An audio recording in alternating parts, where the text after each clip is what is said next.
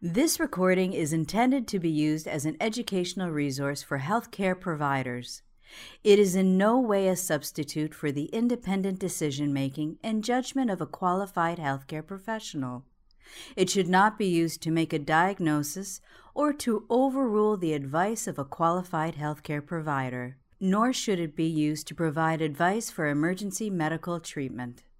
Ethics and the Law, Applications in the NICU by Dr. Adam DiTora. Hi everyone, my name's Adam DiTora. I'm an assistant clinical professor at the University of California in San Francisco. I'm here today to talk about ethics in the law and how they apply to cases in the NICU. Here's my outline. I'll go through the introduction.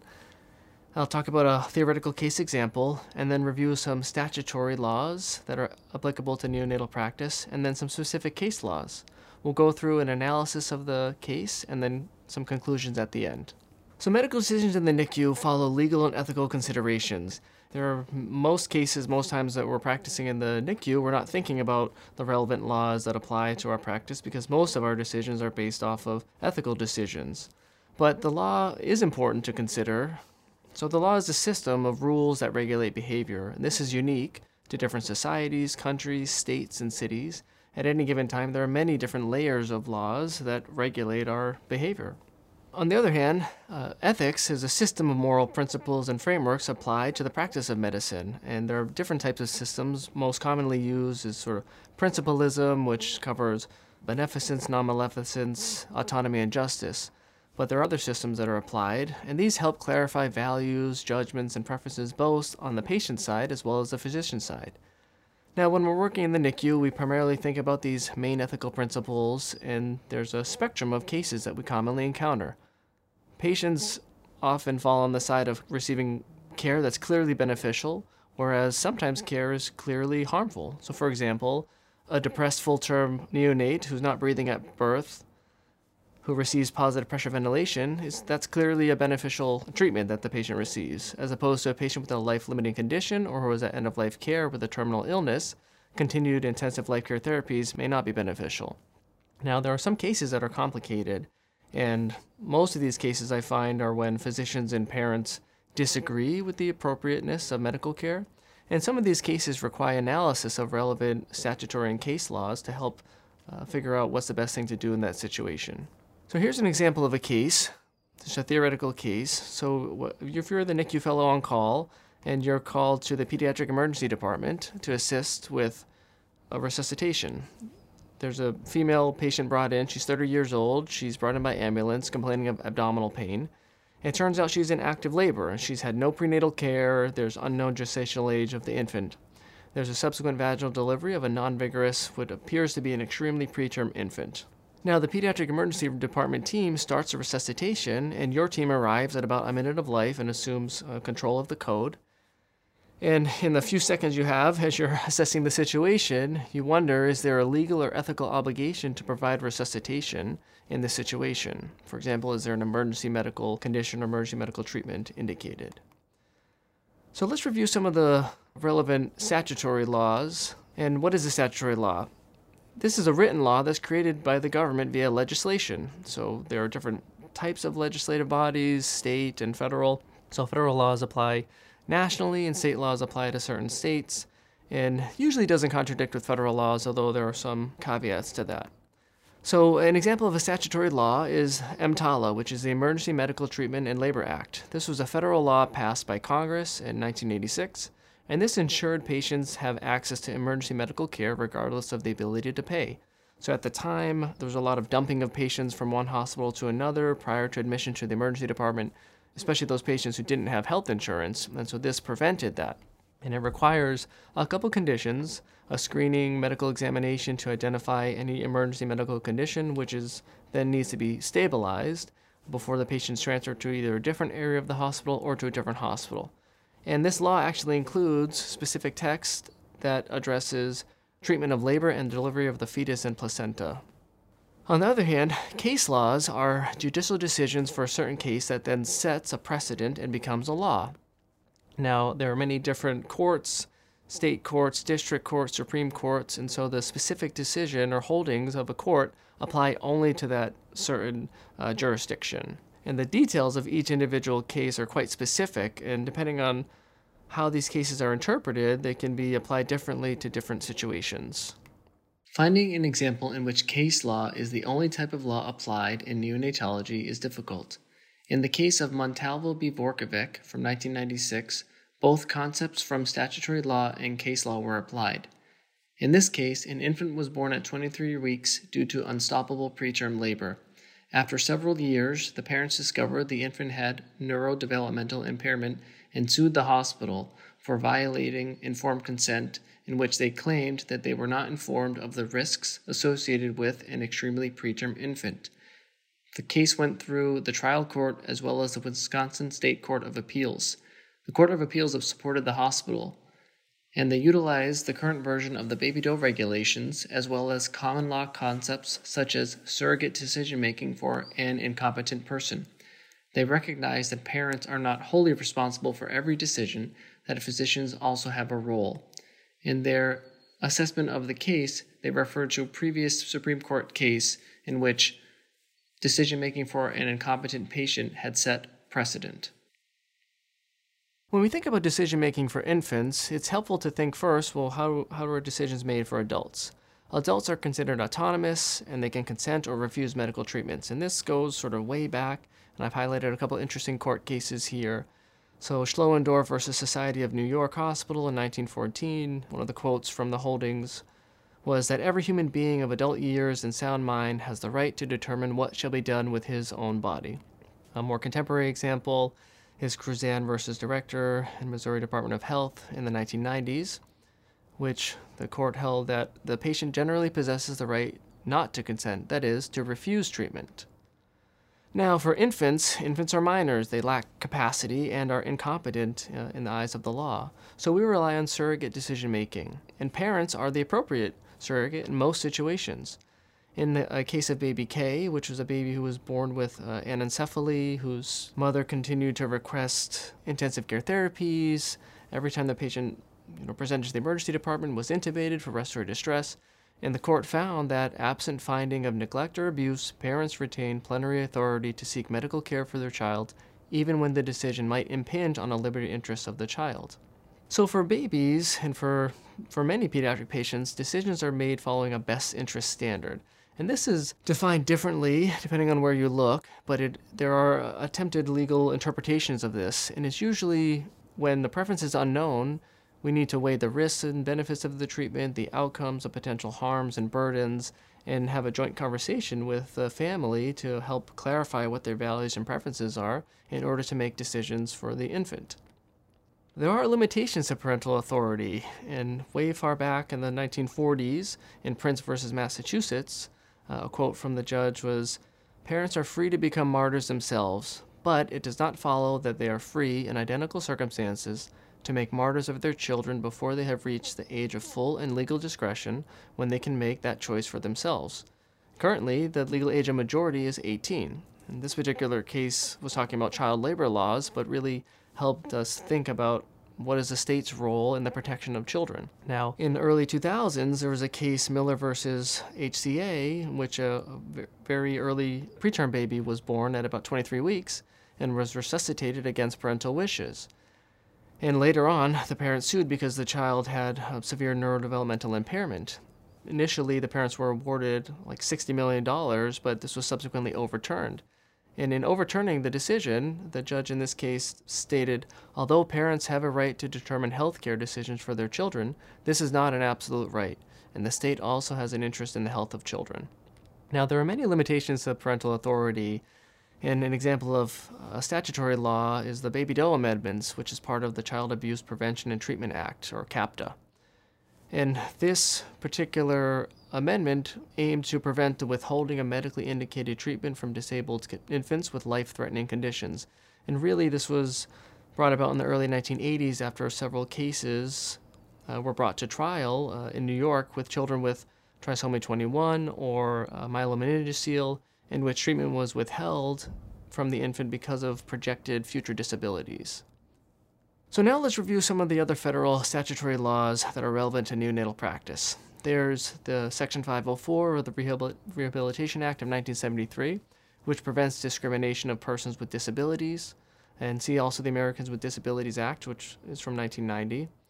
There's the Child Abuse Prevention and Treatment Act and the Baby Doe Amendments, which really aim to identify, treat, and prevent child abuse, and provided this legal definition of what abuse and neglect are.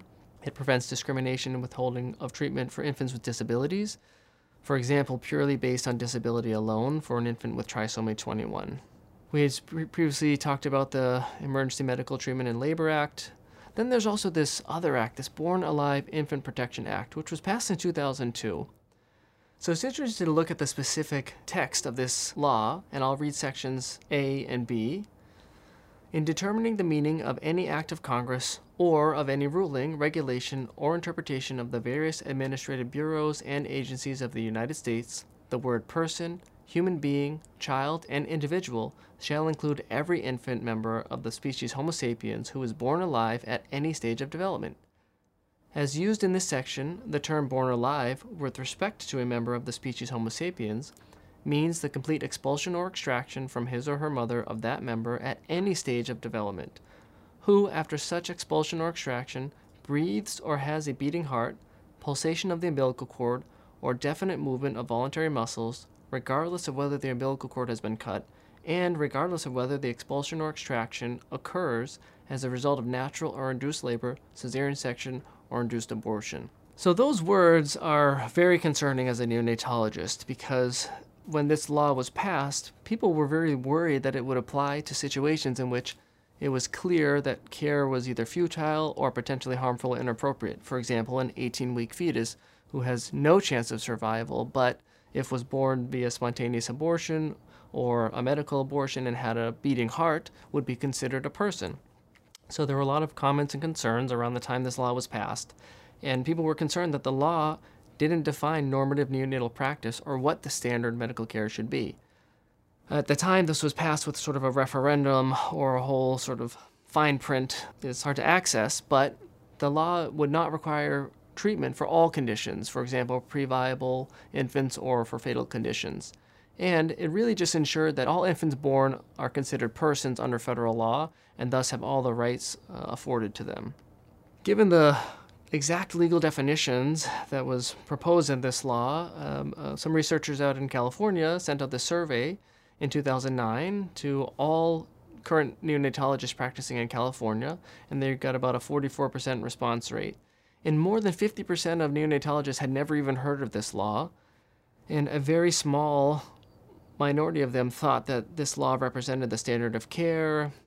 Very few thought that this was an evidence-based law, and over 90% thought this law would lead to overly aggressive treatment of infants who will not survive.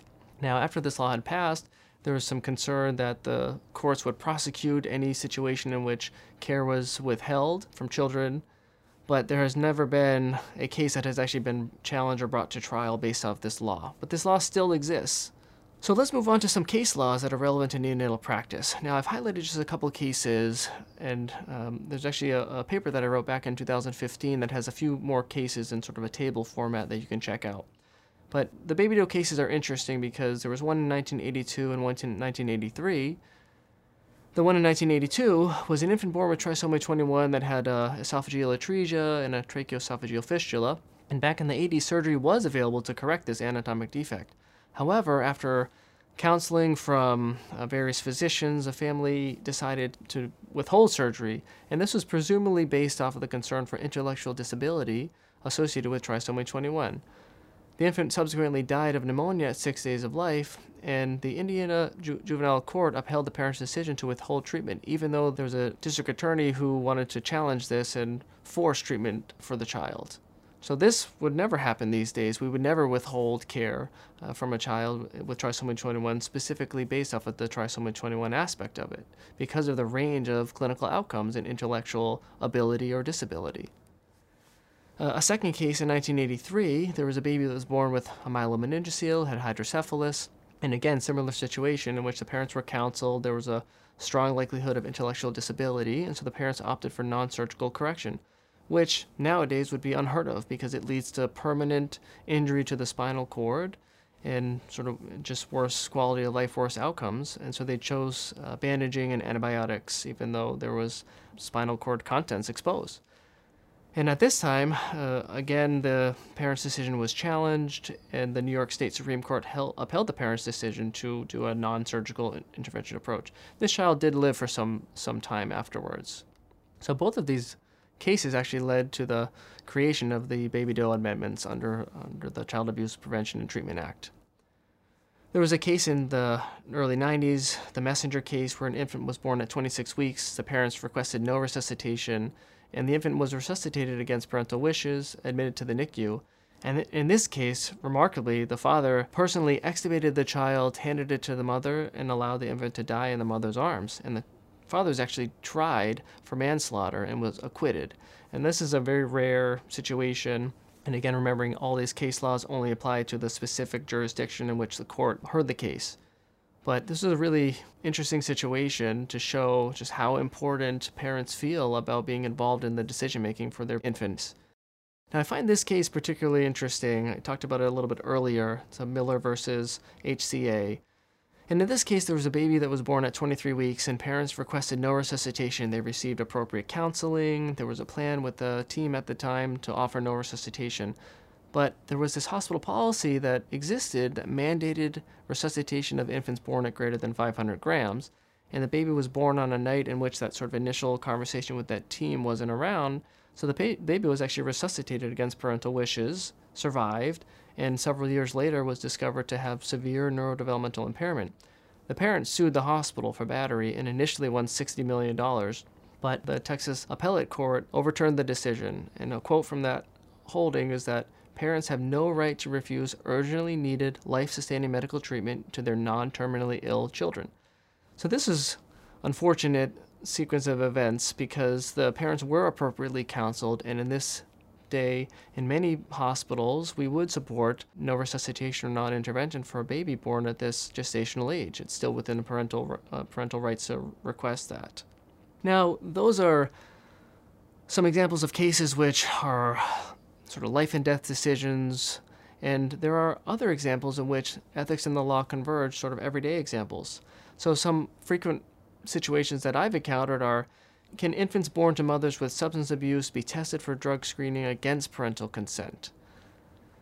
This has, ethical and legal implications, and can it really affect the care of a child, especially if we're watching for withdrawal of a baby whose mom was using a narcotic that's long-acting? Can parents refuse vitamin K, erythromycin, state metabolic screening, or immunizations, or other routine medical interventions that have very low risk of harm to the patient and have high chances of benefiting that patient? Now, what about, can parents refuse a lumbar puncture for a neonate with bacteremia and sepsis? It would be really helpful medically to know what organism is causing the infection. It changes the length of and duration of therapy, and partially treating meningitis could be detrimental to the baby. However, parents could legally refuse this procedure in many situations. For infants with life-limiting conditions like trisomy 18, can physicians refuse to provide life-sustaining medical treatment? Most of these babies or children will die before age 1. A lot of them have chronic medical conditions or heart disease, and there's a real non-intervention approach historically. But nowadays, parents are requesting a lot more intervention for these children. And who are we to say that having 30 days or 100 days or 6 months with their child with a life-limiting condition isn't meaningful for them? And lastly, I really struggle with this question: can surgical palliation be withheld from infants born with hypoplastic left heart syndrome? The advances in surgical care over the last 3 decades have really shown that children with this condition can live for multiple decades. And should we really be offering palliative care from the beginning, a non-surgical approach, which usually means a much shorter lifespan for these patients? So let's go back to the case we talked about in the beginning. So to remind everybody, this was a mom who presented to the emergency department without any prenatal care, and she delivers an extremely preterm infant in the emergency department. And resuscitation is already started by the time the NICU team arrives at about a minute of life. So this is an unfortunate situation in which the peri-viability counseling just didn't happen. And because it's an emergency situation, and given the lack of information, one could conclude that an emergency condition existed, and perhaps EMTALA applies here, that the patient needs to be attempted to be stabilized prior to transferring the patient to a different area of the hospital. So a trial of resuscitation would seem reasonable in this situation to see if the baby would respond. And according to the neonatal resuscitation program, if a baby has asystole or doesn't respond to appropriate medical interventions within about 10 minutes or 15 minutes, then it would be reasonable to call the code and redirect care at that point. But trialing this resuscitation allows for more time to gather information and then perhaps counsel the family and explore their preferences afterwards. Now remember, ethically, withholding and withdrawal of life-sustaining medical treatment is ethically equivalent and thus would be ethically permissible. If we would, from the beginning, have allowed non-intervention and palliative care, then withdrawal of mechanical ventilation or artificial nutrition hydration would be ethically permissible in this case. Some conclusions from this lecture are that the ethics and the law often intersect. Even though we don't think about the law every day, many of our ethical principles go hand in hand with the law. There are many cases that are clear-cut. Medical care is beneficial in many situations in which we'll walk into as neonatologists. However, other cases are not, and in these cases, best interests, expected burdens and benefits, as well as family preferences, are used to guide decisions. We've really swung from an autonomous model or a paternalistic model back to a shared decision-making model that we try to practice. And parental authority is well supported by ethical frameworks and laws. Parental authority is not absolute, however, and laws exist to prevent child abuse, neglect, and ensure that minors receive appropriate medical care. Physicians should become familiar with relevant federal and state laws that apply to their medical practice. Now, federal laws are easier to search on the internet for, but I find it actually very difficult to tease apart the details of the state laws that apply to wherever I'm practicing. So I recommend that you don't act in isolation for complex cases. Consult with colleagues. There are ethics committees and hospital legal counsel that can help you sort through some of these difficult cases, especially when the medical team and parents disagree with what the appropriateness of medical care is for their child.